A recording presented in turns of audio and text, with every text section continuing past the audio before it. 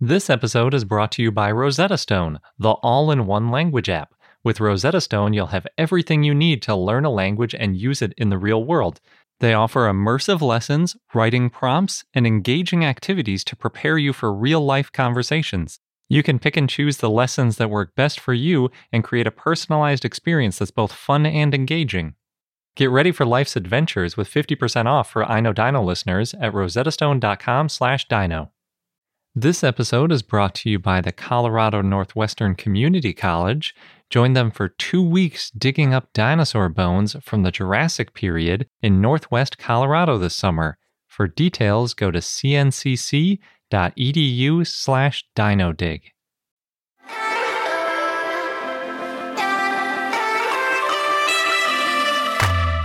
Hello and welcome to I Know Dino. I'm Garrett. And I'm Sabrina. And today, in our 348th episode... Oh, we're getting up to a milestone. We are, and our 350th episode is going to be a doozy. Yes, been working on it for weeks now. Still not quite done, but anyway. It's going to be Hadrosaur-tastic. Yes. But in this episode, we have Dinosaur of the Day, Orodromaeus, and a bunch of news, including a sort of redescription of Scutellosaurus based on a whole bunch of discoveries, and some of the first fossilized evidence of the tsunami after the Chicxulub impactor, which put me down a whole geological rabbit hole. Erictodromeus burrow? Yes. And of course, I have another Erictodromeus burrow as a fun fact. But before we get into all of that, we want to thank some of our patrons. And this week we have 2 new patrons. So a big, especially big, new patron thank you to Danny Hermes and Fireblaze. They both joined recently, and they're both helping us get to that 200 patron mark where we're going to do our YouTube live Q&A. Oh yeah, we're very close. We are. We're so close. And 8 more patrons who have been patrons for a while now. We want to thank our Remy Rodriguez, Kaylin, Ashley the Acrocanthosaurus, Lucas and Eli, Ben at Jurassic Site B, Bill Jago, Joaquin, and Vincentrosaurus. Nice. Thank you so much. Because of you, we're getting really close to that 200 patron milestone, and we're really excited. And of course, it's the reason we can keep this show going. So if you want to join our growing community and get access to a whole bunch of perks, including we'll give you a shout out with whatever dinosaur name that you want, if you want to go that route, then check out our page at patreon.com/iknowdino. So jumping into the news, we've got that Scutellosaurus paper. But first I want to go on a quick rant, and that is that Scutellosaurus should really be the Arizona state dinosaur. Oh, why is that? So several people suggested this back when Sonorosaurus was proposed, and that was like a lot of fanfare recently, like, oh, Sonorosaurus, Arizona has a state dinosaur now. But Sonorosaurus is garbage compared to Scutellosaurus. Garbage? Complete garbage. Harsh words. And this is not just because Scutellosaurus is a Thyreoforan, and Thyreoforans are definitely cooler than sauropods. Whoa. That sounds exactly like what you're saying here. No, it's because there are over 70 Scutellosaurus individuals that are known from Arizona. It's sort of like how New Mexico picked Coelophysis because they have tons of specimens and they're largely only known from New Mexico, except that unlike Coelophysis, which is found to a lesser degree in other states, Scutellosaurus is only known from Arizona. All 70 of those individuals are only known from Arizona. Wow. And it's a super important dinosaur because it's the earliest known Thyreoforan. And so it shows us like the origins of this group. And it's really cool looking. Sonorosaurus is only known from a single fragmentary individual. And we don't even know what family it's in. Like it might be a brachiosaur. It might be some other kind of a like sauropod. Or it might not even be a valid genus at all. So I don't know. Sonorosaurus, I think, was a terrible choice. Wow. People did point this out at the time, paleontologists, that it should have been Scutellosaurus and not Sonorosaurus. Counter argument. Sonorosaurus has a nice sounding name. Yeah, I think that's probably why it happened. And you've got the Sonora Desert. Yeah, that's such a bad reason. Second counter argument, it's a sauropod. Yeah, it is. That is a fact. Boom, it is a mic sauropod. drop. That's not a good reason, though. I will say a state could theoretically change a state symbol. So all of these things are state symbols. Like you have the flowers, you have the state birds. There's usually a state tree and all sorts of different things going on in different states. dinosaurs are just one of the many state symbols. But considering tons of states have really terrible choices for state birds, I think that it's unlikely. And you can see our Discord for a discussion about the terrible state bird choices. But there's this old post on thebirdist.com about all of the terrible state bird choices and what the state birds actually should be, which I found really enjoyable.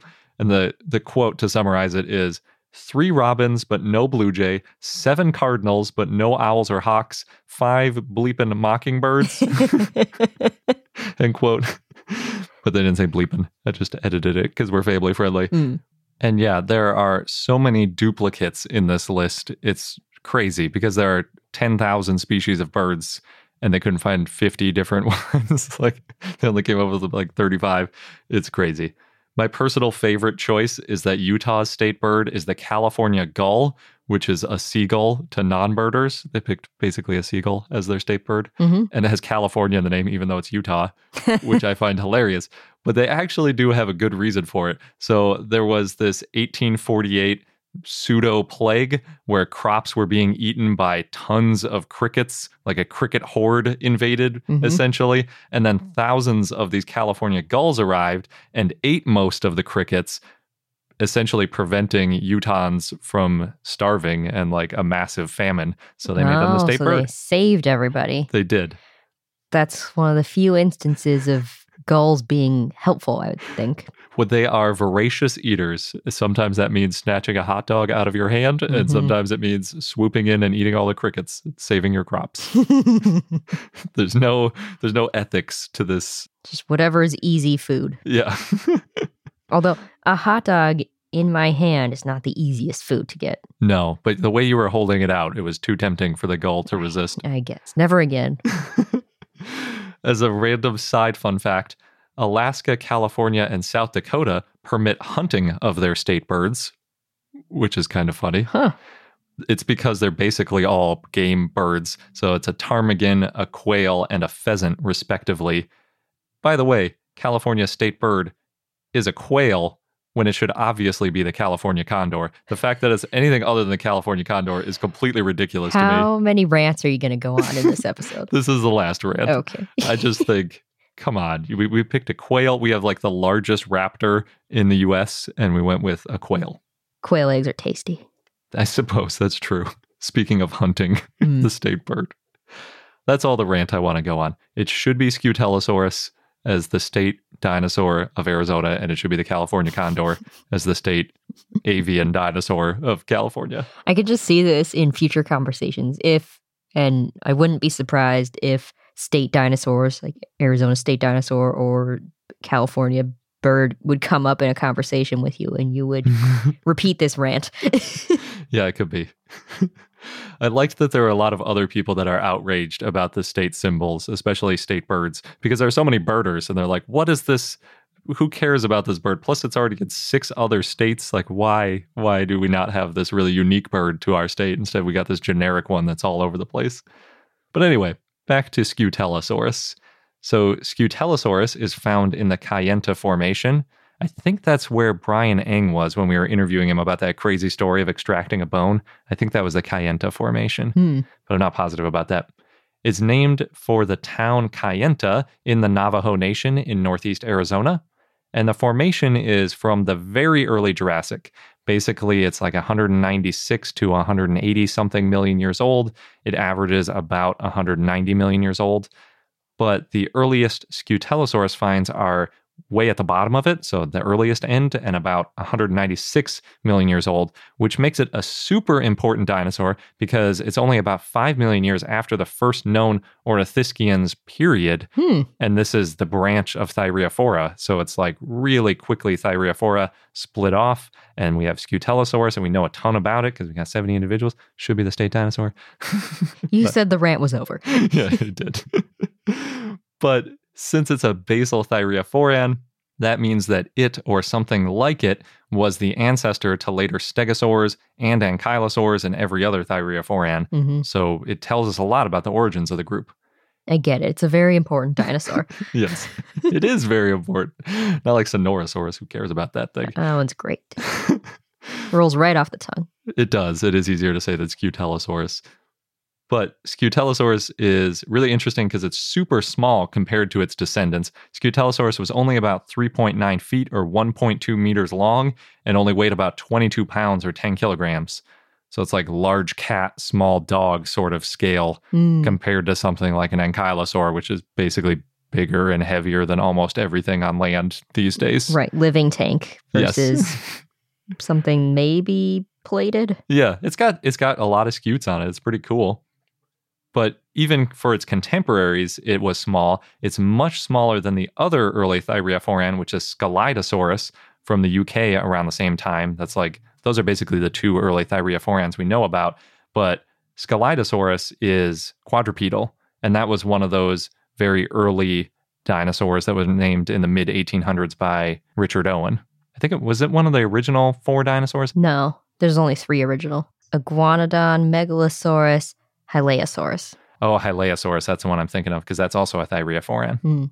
Yeah, and we talk all about Hylaeosaurus in episode 240. We cover all the original dinosaurs, but since that one is less talked about, I felt the need to mention it. Yes, you had a Scutellosaurus dinosaur of the day. That's where I got that length and size estimate from. They're all super cool. You're welcome. Thank you. One really interesting detail of overlap between Scelidosaurus and Scutellosaurus is that there are some Scelidosaurus-like, or maybe Scelidosaurus, depending on who you ask, osteoderms in the Kayenta Formation, which is really strange because we only know of the body of Scelidosaurus in the UK, which is obviously very far away from Arizona. So it's possible that Scelidosaurus and Scutellosaurus lived together, or at least that Scutellosaurus lived among some other animal that resembled Scelidosaurus.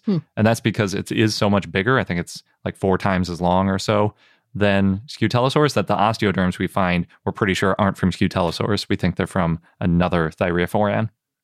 So on to the new paper.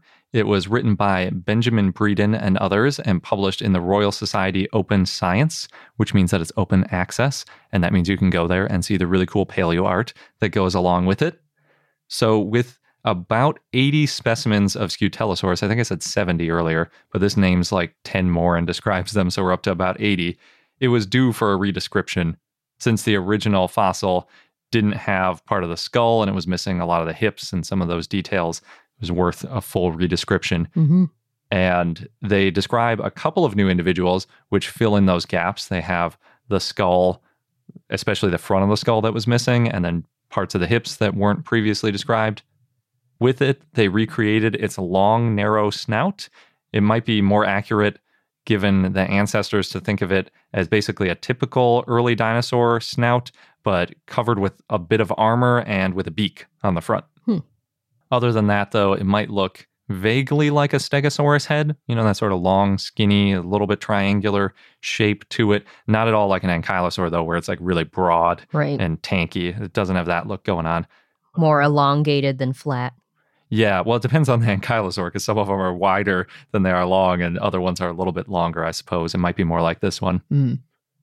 They also elaborated their description on dozens of other individuals. Most of the known Scutellosaurus individuals are stored at the Texas Vertebrate Paleontology Collections and the Museum of Comparative Zoology at Harvard.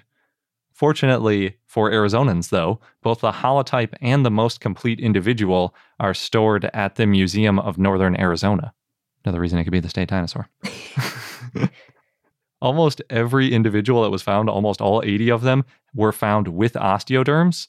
And that's because Scutellosaurus had at least 304 osteoderms. Wow. Also known as scutes, which is why it is Scutellosaurus. So it was armored. Yeah, it was like, you could kind of think of it as heavily armored because it had so many osteoderms, but they're not huge osteoderms. It's not like Zool or Ankylosaurus that have these massive plates on it. They're more like, I would say, crocodile sort of size, where they're just like little that bumps probably along it. Helps it move around because it was also bipedal versus the later ankylosaurs. They're probably almost weighed down by all their armor. Yeah. On 4 legs. It was more of a flight than a hunker down sort of adaptation to defense, definitely. And it has long cursorial limbs and short front legs. So yeah, makes sense. It's because it's an earlier dinosaur. Yes. I shouldn't say front legs, I should say arms. Because, it's definitely bipedal. Like you say, like all early dinosaurs were. The scutes start at the back of the head and they run all the way back to the tip of the tail. So in that way, it looks a little bit like a stegosaur because it's got basically these bumps going all the way down the back. And it doesn't have a club, obviously, or anything like that at the end of the tail. It just has some scutes back there. Interestingly, there are 4 different types of osteoderms on Scutellosaurus. There are some that are flat on the bottom, some that are concave on the bottom, some that are completely hollow, essentially, and some that are keeled with a ridge running down the middle. Although some of those osteoderms actually have a pair of keels running down them, so they look really interesting. So that's like almost all the different types of osteoderms we talked about. I guess that kind of makes sense if it's an early ancestor and then maybe later ones got more specialized or something. Yeah, it is missing the ones that are a little bit more horn-shaped. I didn't notice any of those, except for maybe the ones on the head might be a little bit pointier, but it doesn't have any really massive sort of display structure type osteoderms. These look a little more functional to my eye, at least. And those hollow ones sometimes are interpreted as being sort of like a calcium store that would hollow out depending on their nutritional needs. The researchers also did histology on several of the individuals, and they found that the bone is really poorly vascularized throughout the ontogeny, so as the animal is growing up, which means that it probably grew slowly throughout its entire life. And it wasn't like most dinosaurs we see where they sort of grow quickly in the beginning to reach some sort of adult size, or like Tyrannosaurus where they grow slowly but then they have a growth spurt. This one seems pretty steadily slow growth over time, which is really interesting. Yeah. And that would mean that if other dinosaurs evolved from Scutellosaurus, or if there are analogous slow-growing early thyreophorans, that faster growth evolved later. Because we now can see the hips better, and we have more details about the overall body shape of Scutellosaurus, they were able to look at 5 different criteria that are used to determine if it is quadrupedal or bipedal. They didn't list what they were. It's a really long paper, but they didn't say like what the 5 things are. They did mention that they could only score 3 of them based on the amount of the skeleton we have. So I guess we're still missing a little bit. Even with all 80 specimens, we don't have enough to score it completely. But based on those 3 details, all 3 of them point to it being bipedal, and they call it the, quote, only definitive bipedal thyreophoran, end quote, which is pretty cool.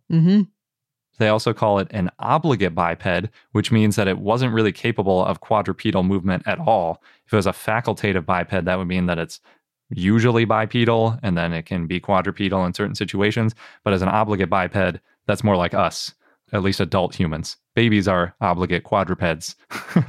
Maybe toddlers might be facultative bipeds. I don't know. And then by adults, we're obligate bipeds. Like you don't see humans occasionally switching over to quadrupedal walking as adults. Only when they're not feeling well. Yes. That's not really a walk, more of a suffering move. But yeah. So I know one of the details they were looking at least, was the center of mass. And one of the arguments that had been used in the past to say that Scutellosaurus was actually quadrupedal is that it was covered in armor. And so the theory was that with all this armor in front of the hips, it would have brought the center of mass forward compared to other similar bipedal dinosaurs. And that would have made them use their front limbs as an extra set of legs and be quadrupedal that way.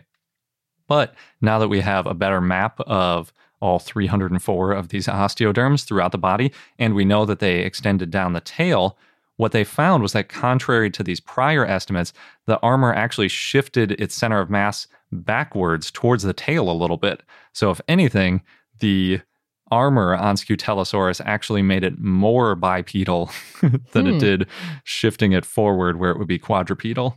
Interesting. Yeah. So as expected, they made some really cool paleo art of them being all bipedal. Yeah. And it's pretty cute. Yeah. And it is packed in osteoderms. It is completely covered. It is an awesome looking dinosaur. Should be the state dinosaur of Arizona. I'm not letting it go. I see that. It's just so cool. It's such an important dinosaur too. We got the Sonorosaurus. I really like that name. Sonorosaurus? Yeah, I guess. Also, sauropod.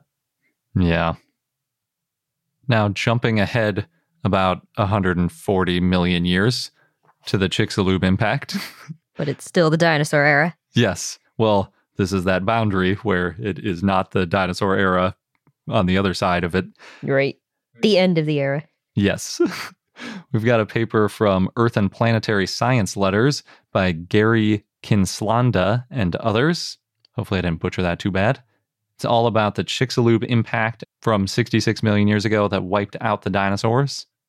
It's also known as the Cretaceous-Paleogene boundary, or the KPG boundary. Back in the day, it was the KT boundary for the Cretaceous-Tertiary boundary, but we don't talk about tertiary anymore.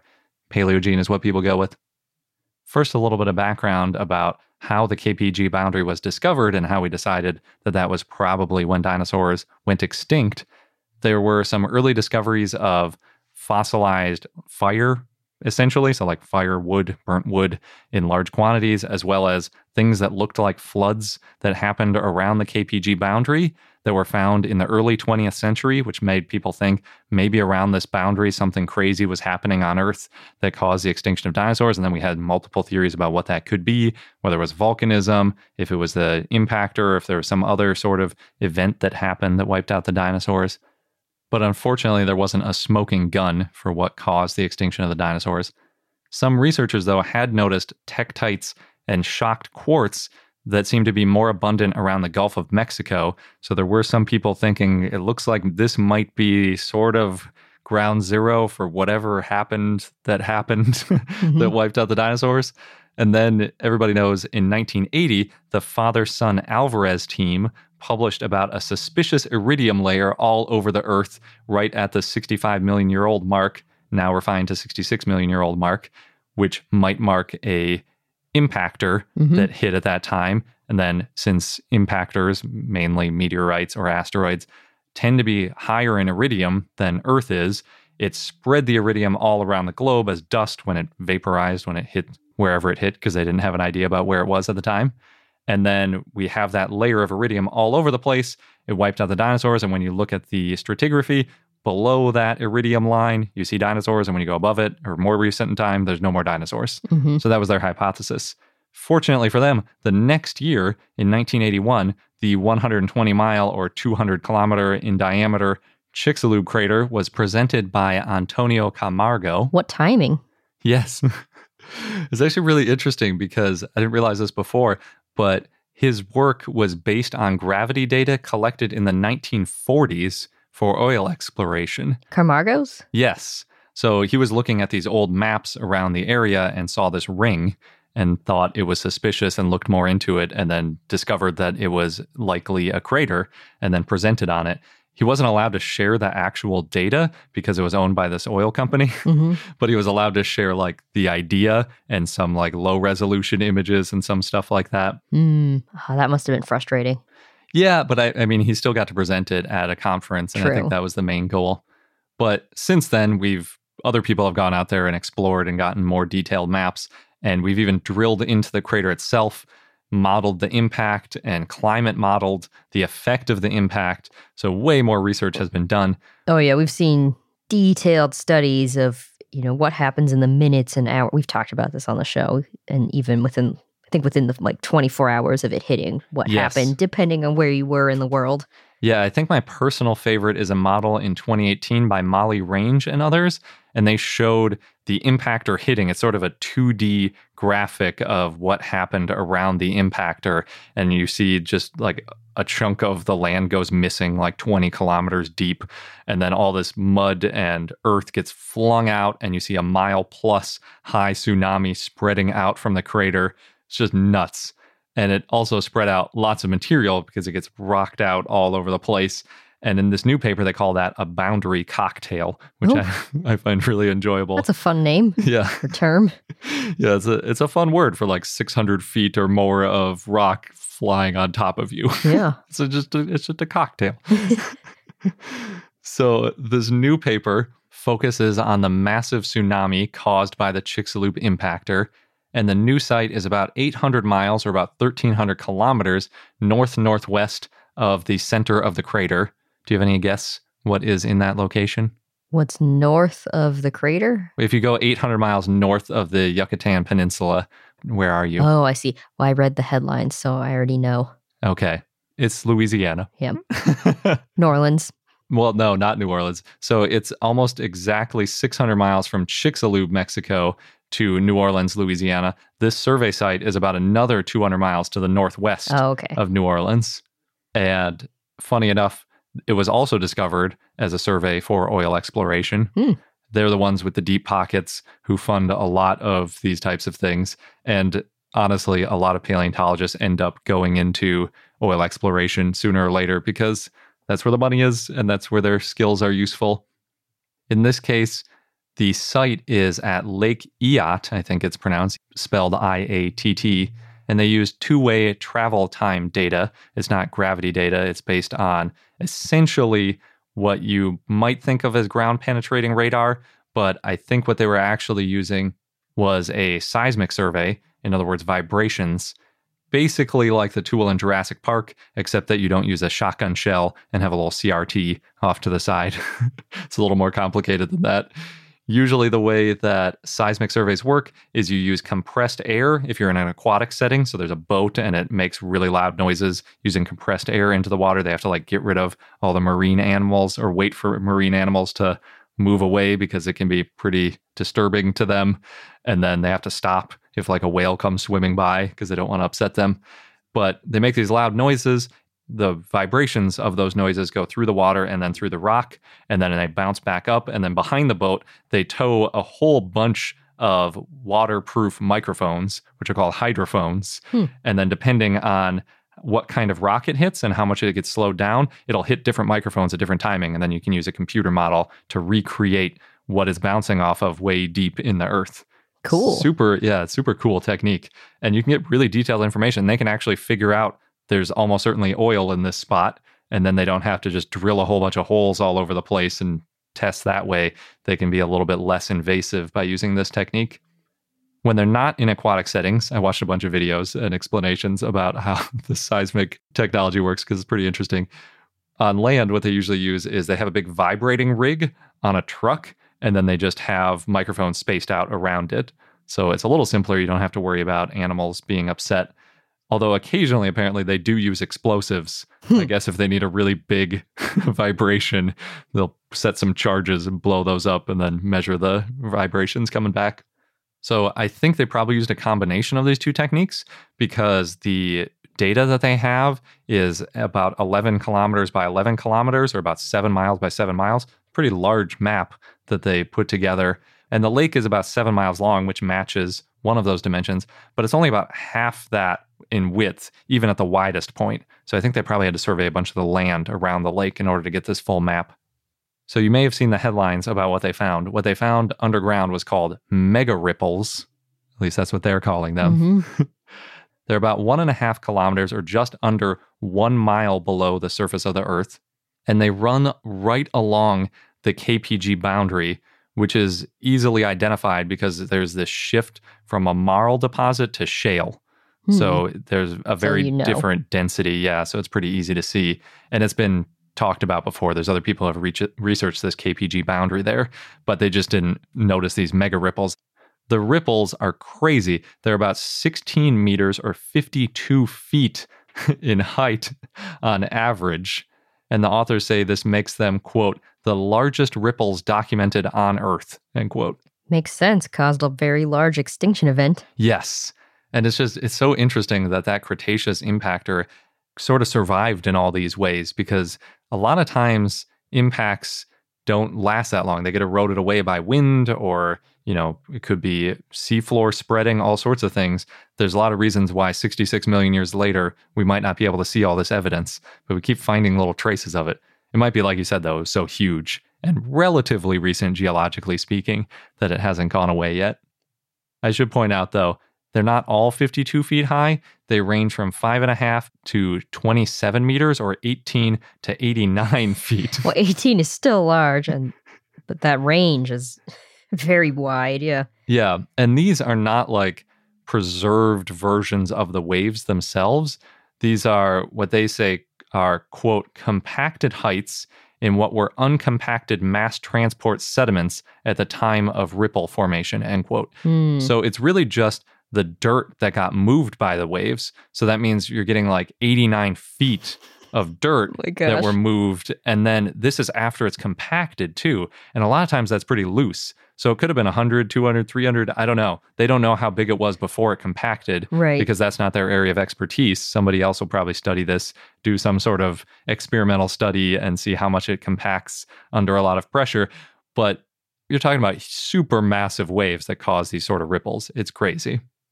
One of my big questions too was, how do we know that this isn't just some artifact of the seismic data? Because a lot of times you do see ripples because it's waves after all. So you can get weird scattering that happens when you make these measurements. But they also drilled wells and confirmed what they saw in the seismic data. They actually drilled into some of these ripples just to confirm them. And they are in fact the size that they appear on the radar. So yeah, they're there and they look like they're caused by Chicxulub. One of the ways that we're pretty confident they were caused by Chicxulub is that the waves are almost exactly, or maybe they are exactly, perpendicular to the Chicxulub impactor. So if you draw the line from Chicxulub to Lake Eyot in Louisiana, you get like a perfect perpendicular to these mega ripples. So it looks like, yeah, that tsunami came straight from Chicxulub and left these ripples right in that pathway. They did give a proposed mechanism of the formation. They say that the Chicxulub impact caused about a magnitude 11 earthquake, which caused... That is hard to fathom what that feels like. Yes, it is nuts. It's bigger by far. I mean, about 10 times, maybe 100 times bigger than any earthquake ever felt by a human, because I think the largest we've ever felt is a 9 on Earth. Maybe there's a 10 somewhere, but each digit makes it 10 times stronger. So an 11 is nuts.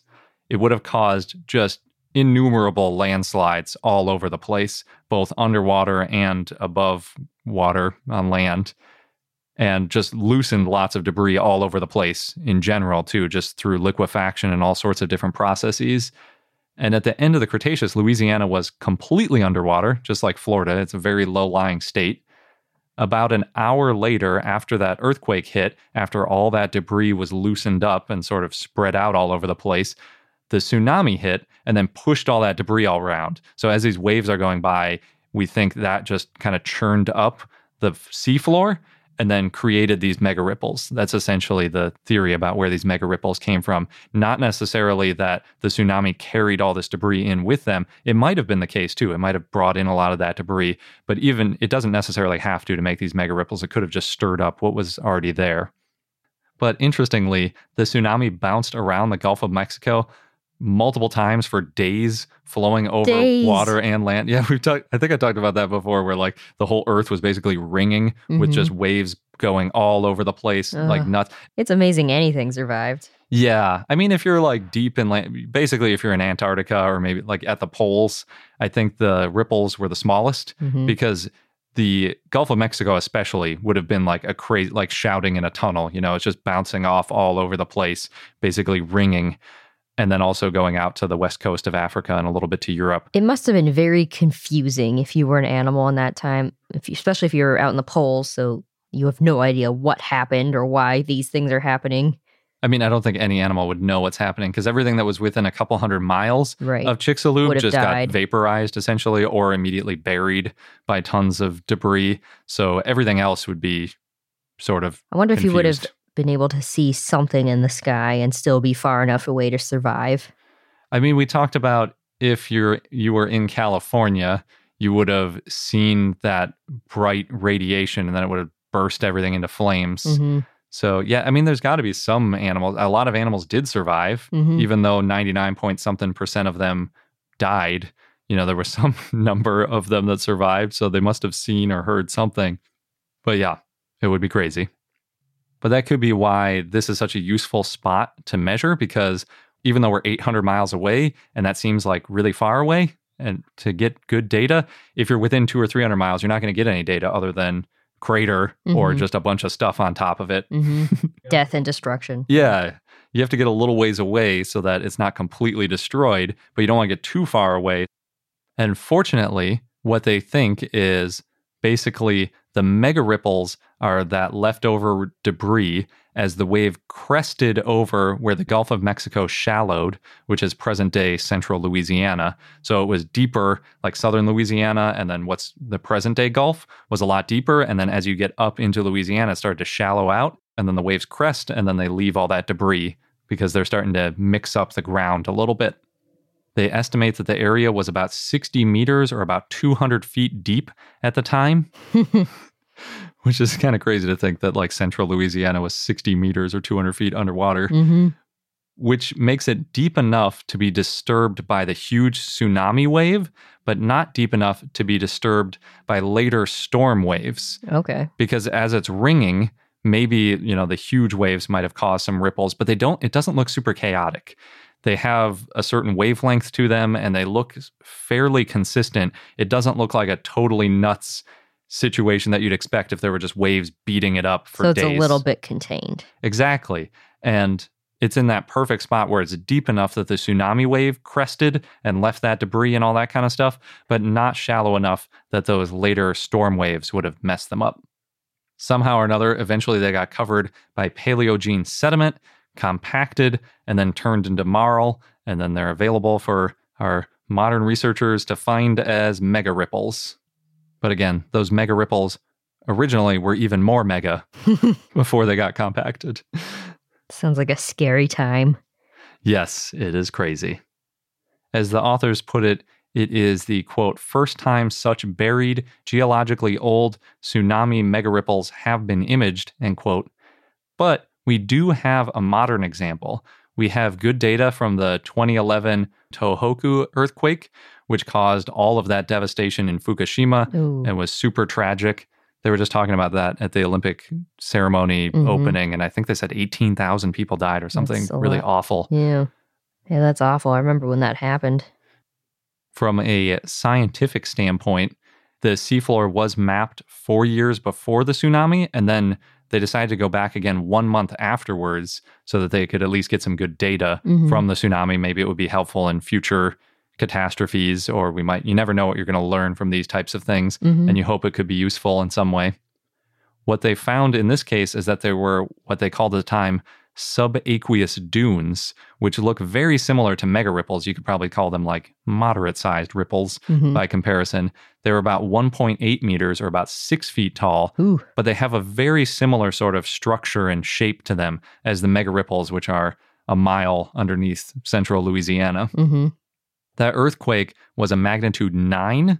The Chicxulub, again, is estimated at about an 11. So that means the Chicxulub earthquake would have been about 100 times the power. And that's why you've got the bigger ripples. Exactly. And then again, these got compacted too. So it's hard to say how big they were originally. But the authors didn't try to guess at the size of the waves again. They were like, that's outside of our wheelhouse. We can measure them, we can find them, we can drill into them and confirm their size, but we don't know what kind of waves would cause this sort of stuff. We need a tsunami expert to come in and sort of pick up the ball and start going from there. That's the nice thing about science. You build on each other. Exactly, yeah. So that's the story of the mega ripples. Mega indeed. Yep. There's only 2 weeks left to sign up for one of the coolest dinosaur dig programs we've ever heard of. It's a 2-week, actually 16-day field program in the American West put together by this week's sponsor, the Colorado Northwestern Community College, CNCC. If you've been listening to our show, you know that we're big fans of their dig programs. And it's no surprise that their first program only has 3 spaces left. That's not many spaces. No, and there's possibly less by the time you're hearing this. If you want to join the July 6th to July 20th dig, then make sure you sign up right now. That's the one with 3 spaces left. Yes. There are a few more spots left on the second dig, too, on July 22nd to August 5th, but it's also a good idea to sign up now before space runs out there. When you get to the field, you'll be taught by expert paleontologists from CNCC and experience a once-in-a-lifetime adventure. So go to cncc.edu/dinodig. You'll get all the details. And make sure you register online by May 31st, or preferably sooner. Again, that's cncc.edu/dinodig.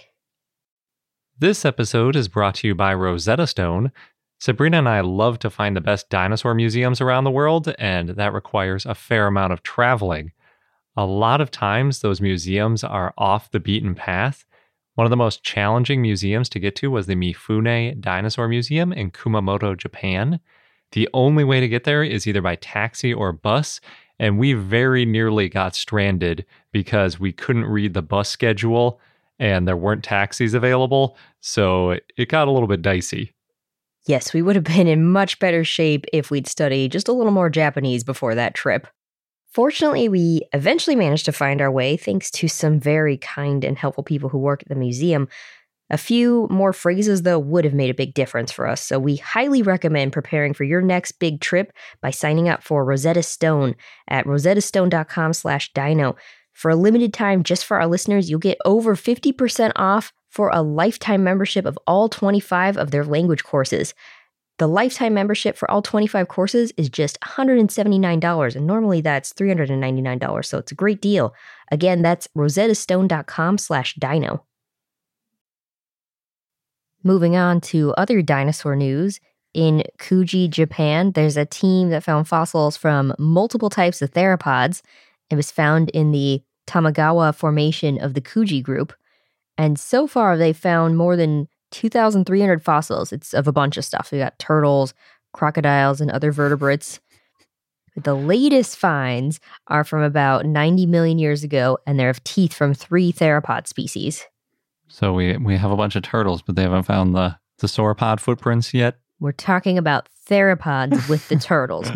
Nothing about sauropods. No one mentions sauropods here. So these theropod teeth, they're 1 centimeters to 3 centimeters long. So about an inch plus or minus, quarter inch, half inch.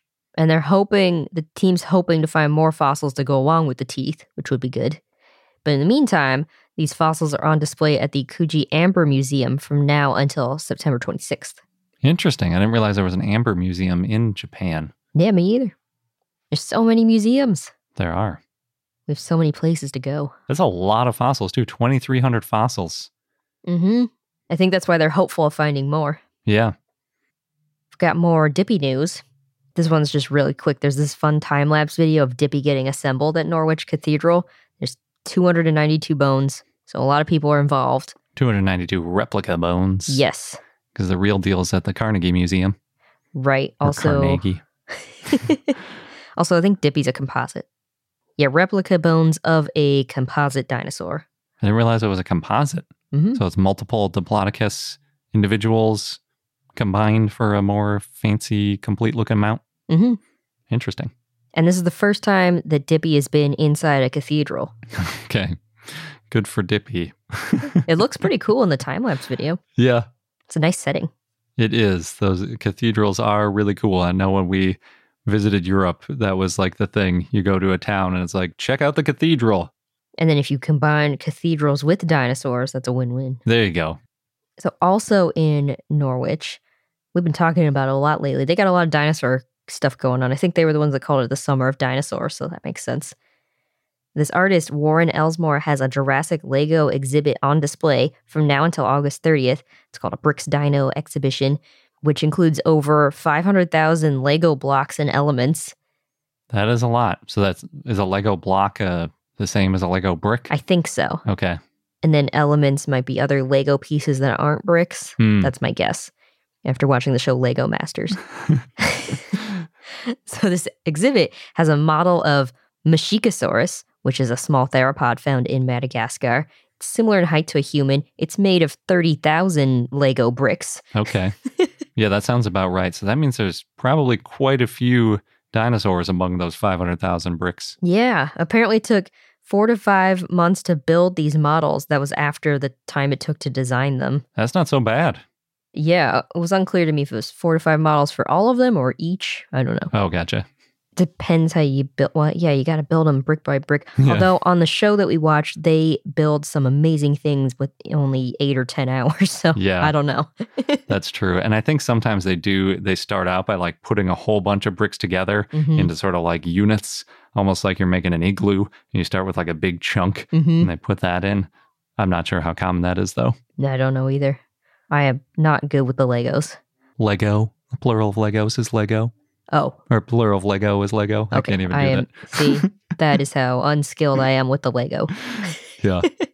The Lego people, the Lego fans say the plural of Lego is Lego bricks. Okay. That's where you put the S. Got it.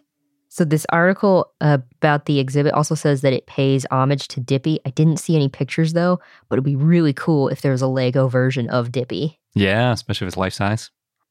Yeah, I don't know. That might be too much to ask. That might be too much. You could use those clear bricks as the supports. Sometimes I've seen that. They use those because you can't really have a tail as long as a sauropods out of, maybe with the Technic. I don't know if they could save enough structural rigidity to handle that. Somebody's got to try it.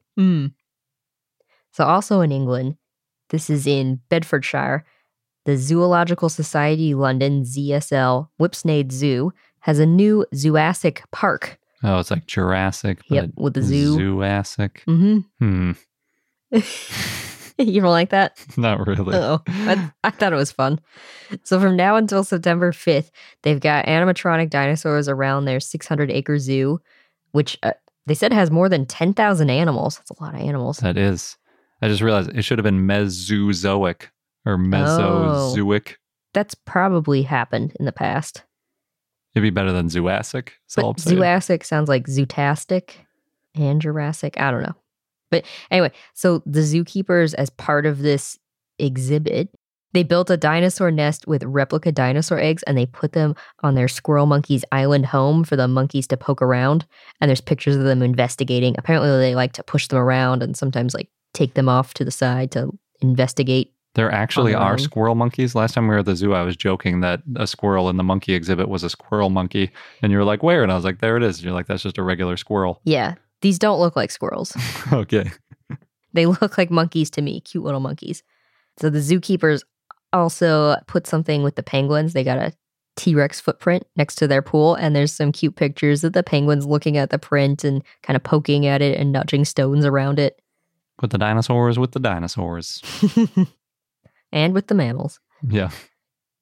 Quick item about an inflatable T-Rex costume. We try not to bring these up too often because there's so many stories around Literally this now. every week there's something. Yeah. But this one I thought was fun. It's in Malaysia. Kenny Sia got vaccinated wearing one of these costumes and posted this whole video online and said it was a guide to vaccination for dinosaurs.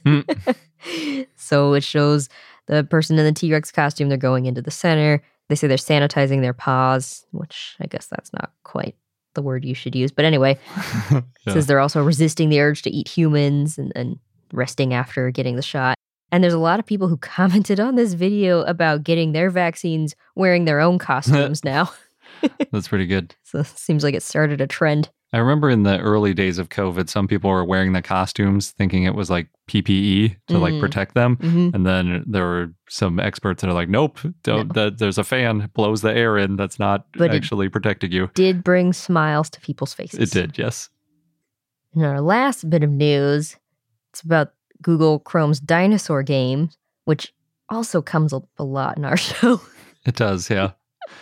They do some fun stuff, though. They do fun stuff. So this one's got an Olympic theme going on now. So when you're playing, if you run into the torches, which sometimes come before or after the cacti, I played a lot of rounds to figure this out, you get taken to a new area to compete in an Olympic event. I don't know if I found all of the events, but I got at least 5, I want to say. There's one with the T-Rex swimming, and the T-Rex wears goggles, and then when you press the space bar, instead of jumping, you swim under the obstacles. Yeah, that was cool. There's a T-Rex on a horse, and it's jumping over hurdles. I liked that animation. Yeah, the T-Rex sitting on the horse is pretty funny. Yeah. There's a T-Rex in running gear jumping over hurdles. There's a T-Rex on a surfboard jumping over rocks. I'm excited to see surfing at this Olympics, by the way. Oh, yeah. And then this one was Gara's favorite, was a T-Rex in a leotard that was vaulting. Yeah. I'd say that was my best event. I got the furthest in the game. Event. Yeah. It's fun because it does like a handspring every time. So it goes upside down for every jump. Because T-Rex did have pretty strong arms. Yeah. I don't know. They wouldn't have been able to vault probably. No. But they were strong-ish. Mm-hmm. It gives they them, could bench press. Yeah. It gives them some credit, some credibility to their arm strength. And all of these games, when you finish or, trip or something, they end with you getting a gold medal around the T-Rex neck. It's pretty fun. It is fun. And you made a nice TikTok of a compilation of all of them, too. Mm-hmm. We'll put a link to that in our show notes. Sabrina's TikTok. I think it's better than the article that you saw about it. Oh, I see. We also posted it on Patreon. And now onto our dinosaur of the day, Orodromaeus, which was a request from PaleoMike716 via our Discord and Patreon. So thanks. And when he requested it, he said it was, quote, the roadrunners of the Cretaceous. Oh, well then. Mm-hmm. They did have long legs. I think the roadrunner is the state bird of New Mexico, if I remember right. Here we go. That's a good one. I like that one. Oh, good. So Orodromaeus was an ornithopod that lived in the late Cretaceous in what is now Montana in the U.S. It was found in the Two Medicine Formation. It looks a lot like other ornithopods. It's got the small head, the long body and tail, and the long legs. It's estimated to be 8.2 feet or 2.5 meters long. Yeah, pretty small. Yeah. And it was bipedal, small, but fast. Extremely gracile and a fast runner. And that's based on its hind limb proportions. Got to be fast, outrun all that other stuff. Clomping around the Two Medicine Formation. So Orodromaeus was found on the Egg Mountain site, which is the same site where Maiasaura was found. And it was described in 1988 by Jack Horner and David Weishampel. And they described embryonic dinosaur remains as well in 1988. They said, quote, we report here the first well-documented association of dinosaur eggs containing embryos, juveniles, and adults from the fossil record, end quote. So there were Orodromaeus embryos. Yeah. Jack Horner has done a lot of research on embryos, dinosaur embryos. There were I always, when I was a kid or when I first learned about Maiasaura, I thought that was all that was at Egg Mountain, egg-wise. Yeah. But there's also Hipparchosaurus and now Orodromaeus, and I think maybe even Troodon for all I know. It's all sorts of eggs over there. It's a good place to start a family, I guess, that Egg Mountain. It's aptly named Egg Mountain. Mm-hmm. So the type species is Orodromaeus mckellii, and the genus name means mountain runner, and it alludes to Egg Mountain as well as the state of Montana and to the animal's presumed cursorial habits. The species name is in honor of, quote, the late Robert McKellar for his many dinosaur discoveries, including the holotype. And the holotype is a nearly complete juvenile skeleton without the hands and tail. Oh, that's pretty good. Yeah. Usually, if you miss the tail, it's not really the end of the world. Except for with Ankylosaurs, where you want to know if there's a club at the end of it. Right. Most dinosaur tails are pretty similar. So the referred material of Orodromaeus includes the clutch of 19 eggs with embryos, hind legs, a couple skeletons, another skull, and a brain case. So that's 6 individuals plus that clutch of eggs. Wow. Yeah, it's a lot. And one individual is about 60% complete, and smaller, it's probably a near hatchling. Another individual is more mature and has a crushed skull. And then another individual is also mature, but a fairly complete disarticulated skeleton. So they had a good picture of what this looked like. Yeah. Now, this clutch of 19 unhatched eggs with the embryonic skeletons was found with eggshell fragments from other nests containing young Maiasaura. Now, in the paper, they said Orodromaeus was precocial after hatching. That means it was pretty active right after hatching, and that was after comparing nesting patterns and bone histology with Maiasaura. There were teeth from the Judith River Formation that were originally referred to Thescelosaurus that was then referred to Orodromaeus by Galton in 1995. So even more specimens for Orodromaeus, but one specimen and some eggs from Egg Mountain are now considered to be troodontid, possibly Steinonychosaurus. Horner and Weishampel in 1996 thought that they were Troodon, and they published a correction in a letter to Nature and said, quote, further preparation of the embryo has revealed the identity to be that of the theropod dinosaur Troodon formosus. And that was based on the teeth. Then in 1997, Dave Verricchio and others described a partial adult Troodon skeleton with a clutch of at least 5 eggs that was probably in a brooding position. And then Van der Riest and Curry said that it was possible that Troodon was Steinonychosaurus. Yeah, that goes back and forth all the time, whether fossils are Troodon or whether they're Steinonychosaurus, because some people think basically every Troodon other than the holotype teeth are Steinonychosaurus. So, yeah, I can see why that debate is happening. In 1999, Rodney Sheets wrote a thesis that I think was unpublished on the osteology of Orodromaeus. And according to Sheets, an alternate reason for so many young Orodromaeus carcasses in a Troodon nesting area may be because Troodon adults brought them in as prey for their young. Yeah, we've heard that kind of hypothesis before. Yeah. And it said that they would think there were more hind limb elements, quote, as the hindquarters of the animal would constitute the largest meat mass.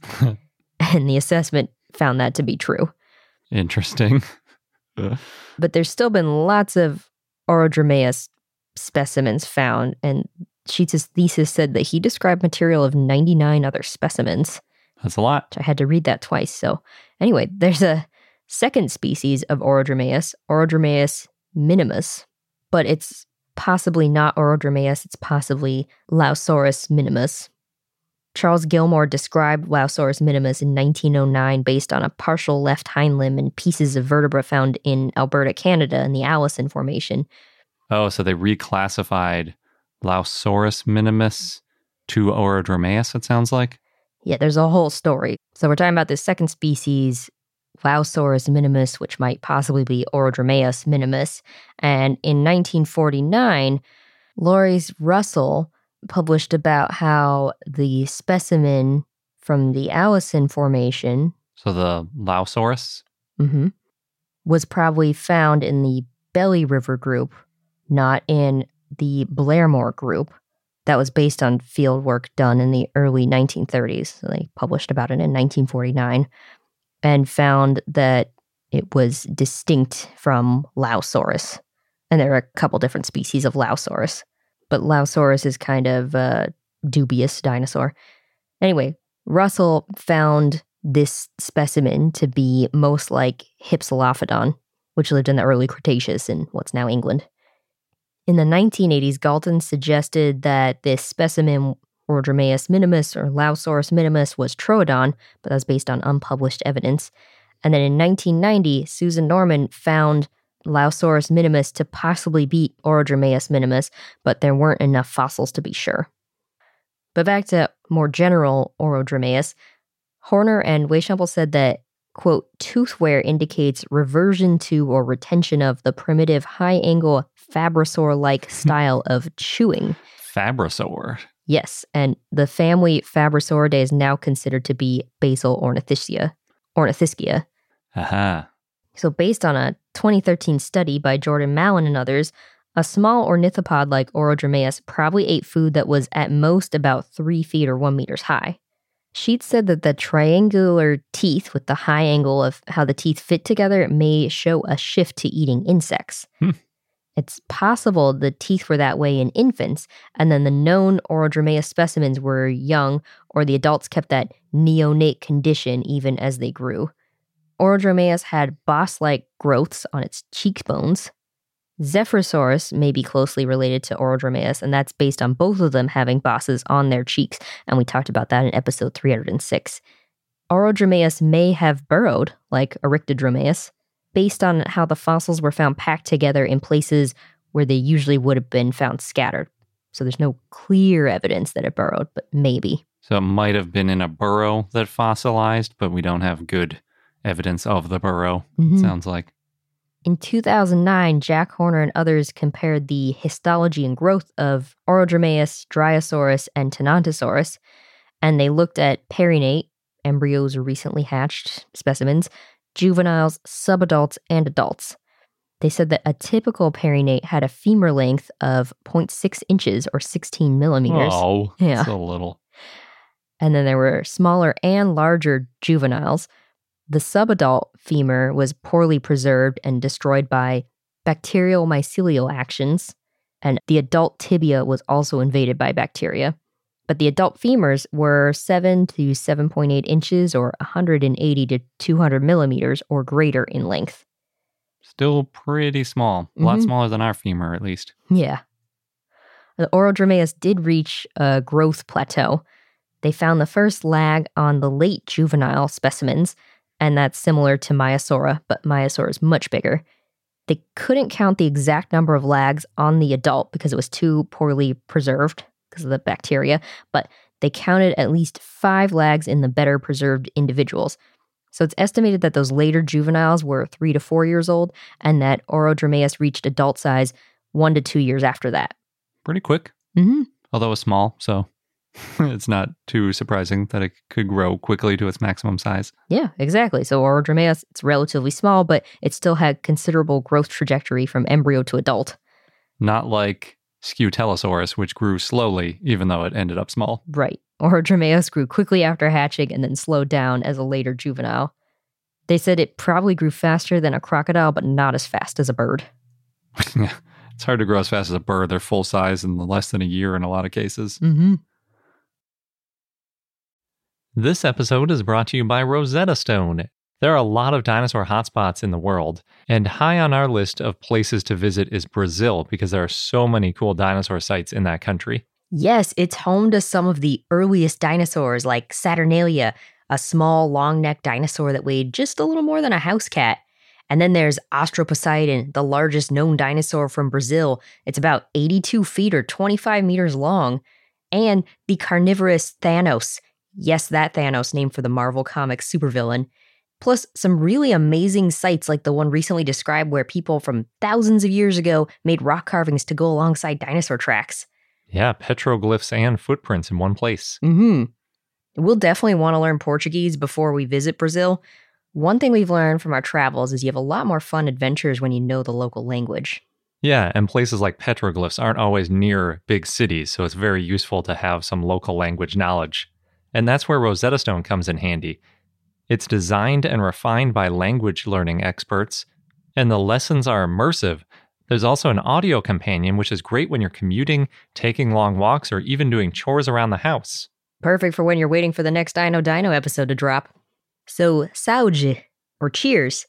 Join now at rosettastone.com/dino for a special limited time offer just for our listeners, and you'll get over 50% off for a lifetime membership. It's worth $399, but you can get it for just $179, and you'll get access to all 25 language courses. Again, that's rosettastone.com/dino. The Morrison Formation is by far the most famous Jurassic site in the United States, and I would argue in the world. Especially for sauropods. It does have some fantastic sauropods. They are spread across multiple states, and the Morrison Formation covers a good portion of western Colorado, and that's where this week's sponsor, the Colorado Northwestern Community College, or CNCC, comes in. Possibly the most famous sauropod from the Morrison Formation is Brachiosaurus, and the Morrison Formation also includes two other very famous dinosaurs, Allosaurus and Stegosaurus, and CNCC actually has an active dig site right now with all three of those amazing dinosaurs in one site. Nice. And even better, you can join them digging up those bones this summer. They're offering 16-day field programs where you can dig up bones with expert local paleontologists from the college. There's 2 scheduled digs. The first one's July 6th to July 20th. The second one is July 22nd to August 5th. But they are filling up, so be sure that you sign up now. You can go to cncc.edu/dinodig to get all the details. Make sure you register online by May 31st, but do it even sooner because, again, those spots are going to be full soon. Again, that's cncc.edu/dinodig. And our fun fact of the day is more about Scutellosaurus and why it should be the state dinosaur of Arizona. You said you were done with that rant. I'm just kidding. That's not what it is. It's that ankylosaurs and other dinosaurs could have floated for weeks before finally sinking and fossilizing when going through the bloat and float mechanism. I see you opted not to rant, but you did want to add more ankylosaurs. Yes. And since this fun fact is based on a crocodilian study, and Scutellosaurus has sort of crocodilian-like scutes. It's sort of vaguely related. But I'm going to get a bit descriptive about how some animals decayed. So if you're not interested in that sort of detail, you might want to skip this fun fact. It's a little bit graphic at some times. But it's also super interesting and really informative about some of the dinosaurs that have fossilized. So I think it's worth covering. Do tell. Yes. So there was a presentation by Caitlin Syme, I think is how you pronounce it, at SVP in 2014. And she also published an associated paper, or wrote an associated paper, about 8 dead saltwater crocodiles decomposing, Ooh. aka a taphonomy experiment to us paleontology nerds.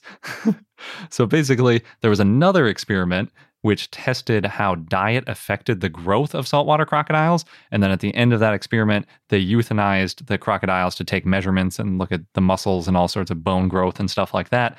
And so they had 8 dead crocodiles left over, frozen in a freezer somewhere. What do you do with these crocodiles? Obviously, you throw them in some fish tanks and watch them decompose. That's what you do. So they started with all of these 8 dead crocodiles on the bottom of fish tanks. They actually buried 2 of them. They left the other 6 just in the bottom of the tank, and half of those, so 3 of the 8, they intended to bury once they bloated and then sank. So it was like 2 of them were going to be buried the entire time. 3 of them were going to be not buried at all ever.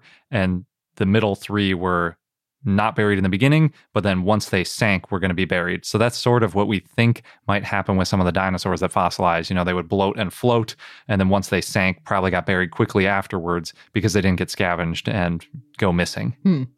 So in the beginning of the experiment, all 8 of the crocodiles were at the bottom of the tanks, including 2 that were buried. After 4 days, the crocodiles were floating on the surface, and that actually includes one of the ones that was buried, because one of the buried ones had enough bloat inside its body, it actually pushed up through the sand it was buried in and floated to the surface. I bet these smelled great. Yes. And then what they had to do is they basically turned that one into like a hybrid between the first group that was buried the whole time and the one that got buried after it was bloated. So they buried it again a little bit later. But with the ones that were intended to be floating, after 10 days, they were still floating, but they were rapidly decomposing, and they emphasized that they continued floating well after they were very decayed, with organs and bones exposed due to the rotting.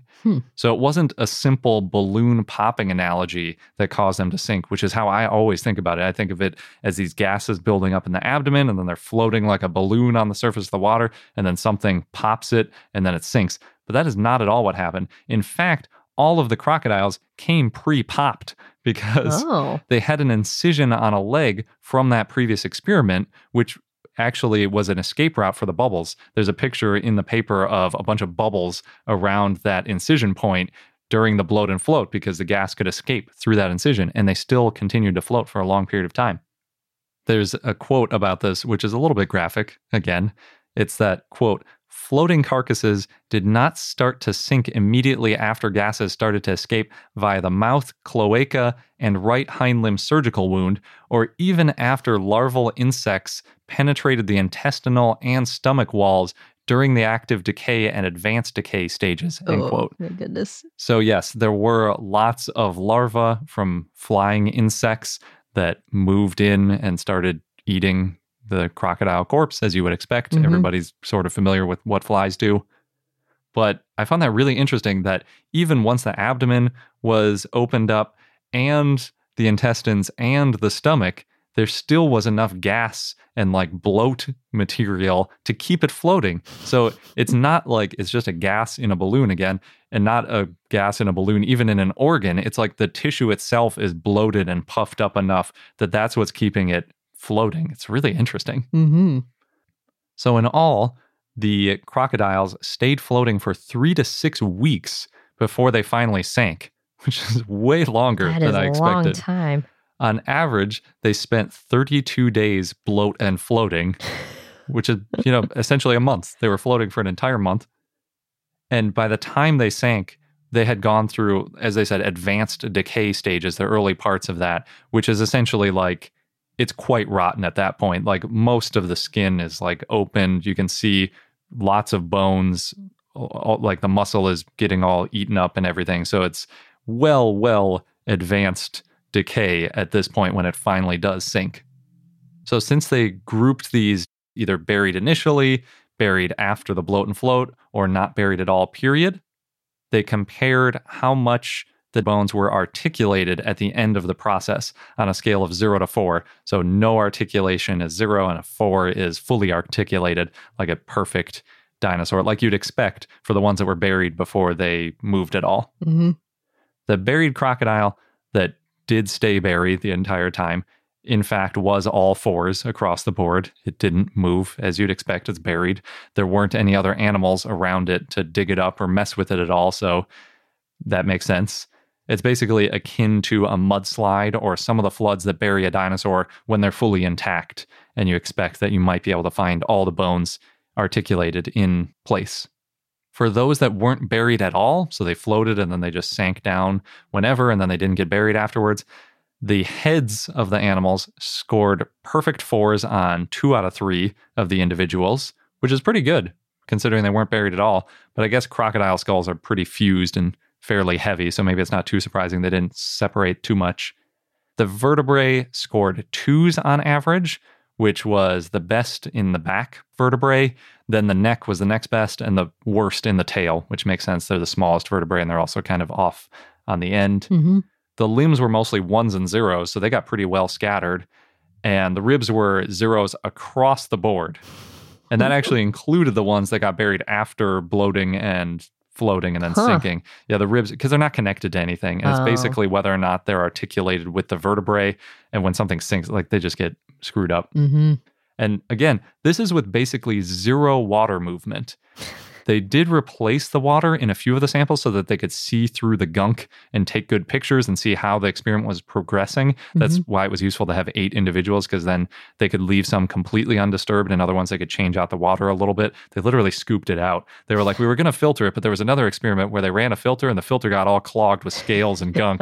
So we decided we would do it. I was like, oh, I cannot imagine running this experiment with all the flies, and there was like tons of mosquito larvae Mostly and the stuff. smells for me. Oh boy, it's not exciting. And it was warm too, because this was in Australia. I'm not into the taphonomy. We've heard paleontologists say they like paleontology because everything is so sterile, because it's been dead for so long and it's fossilized, it's just rocks, it's clean. But then there are people that are like, taphonomy, that's what I want to do, which is the grossest thing. Also paleontology though. So even with 0 water movement, essentially, and 0 large scavengers, it's just larvae and bacteria, although technically, apparently, bacteria are sometimes called decomposers and not scavengers. I don't know what that's about. The fact that they disarticulated so much seems crazy to me, because we find articulated fossils underwater all the time, and it just sort of shows how perfect those conditions are for those animals. They must have gotten buried very fast, and in most cases before bloat and floating. But for some of the ankylosaurs, we think they did bloat and float, and they still ended up coming out in pretty good shape. So maybe it's that their bodies were bigger, and maybe they sank a little bit earlier or something. I don't know, but it's really interesting how much just bloating and floating, and they didn't float that high. It was like, I think they said 20 centimeters or something. Like, it's not a very deep fish tank. It's not like they're floating through an ocean or a river or something. It's barely going up and down in a still tank, and they still get scattered quite a bit. So yeah, the notion that bones get scattered because they get washed down a stream or something like that, completely unnecessary. They get scattered just by floating up and then sinking back down. I also find it interesting because crocodiles aren't particularly buoyant. They eat gastroliths, they don't have hollow bones, and they have small, if any, air sacs. And those adaptations are helpful because they actually like sinking and spending a lot of the time on the bottom of lakes and rivers. That way they can surprise their prey. Yeah, exactly. And they, it's just how they do, which is completely unlike dinosaurs, which a lot of them had really big air sacs. They tended to have a lot of pneumaticity in their bones. They were really lightweight by comparison, which makes me think they could have really bloated and floated for quite a while, probably well outdoing these crocodiles 1 month mark. But unfortunately, we don't know much about dinosaur anatomy. I think we could argue that dinosaurs were at least as buoyant as modern crocodiles, although heavily armored ankylosaurs could be the exception. But crocodiles were also covered in osteoderms, and ankylosaurs also had a much larger body mass, which would have more bloating potential, which could be how they bloated and floated successfully, I guess. I would guess that ankylosaurs could have easily floated a similar amount of time if undisturbed. But again, this is an experiment where they're in a tank and nothing's ripping at them. Right. It's possible that if there were birds landing on them and tearing out pieces or something, maybe they wouldn't bloat and float as long, or sharks coming along and taking chunks out of them. Another interesting aspect of this study is, just like ankylosaurs, the crocodiles flipped over onto their backs during the bloat and float process. Like a fish. Yeah, apparently, actually, now that you mention that, the term belly up, according to Merriam-Webster, is, quote, from the floating position of a dead fish, end quote. I didn't realize that was where belly up came from. But yes, even fish do flip over when they bloat. But crocodiles, in this case, were in more or less a typical theropod death pose while they were floating. So their head and tail are sort of curved backwards as they were sinking in the water. Their head and tail sinks into the water, and then their sort of abdomen is the part that's floating the most, which is sort of interesting. It makes me wonder if any of those death pose dinosaurs is related to bloating and floating. That's a good point.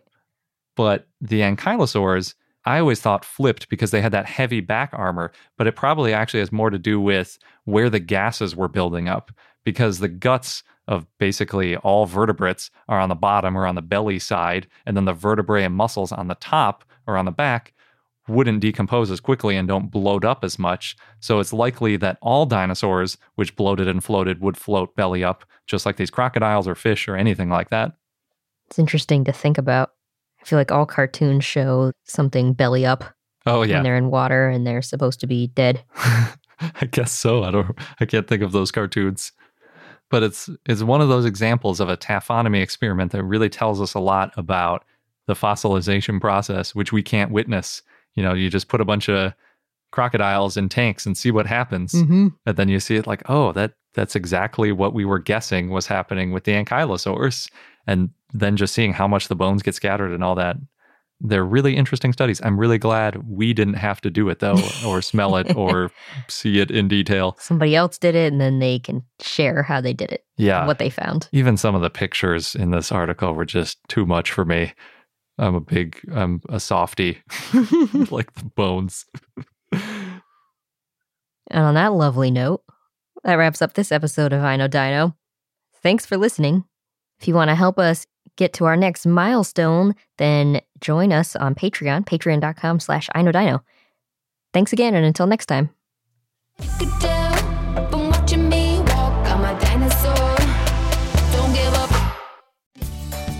Have you ever wondered how to say good morning in Italian? Or what is goodbye in French?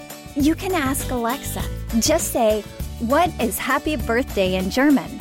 Or how do you say hello in Japanese? Do you want to know how to say I love you in Spanish? Ask Alexa and start learning a new language today.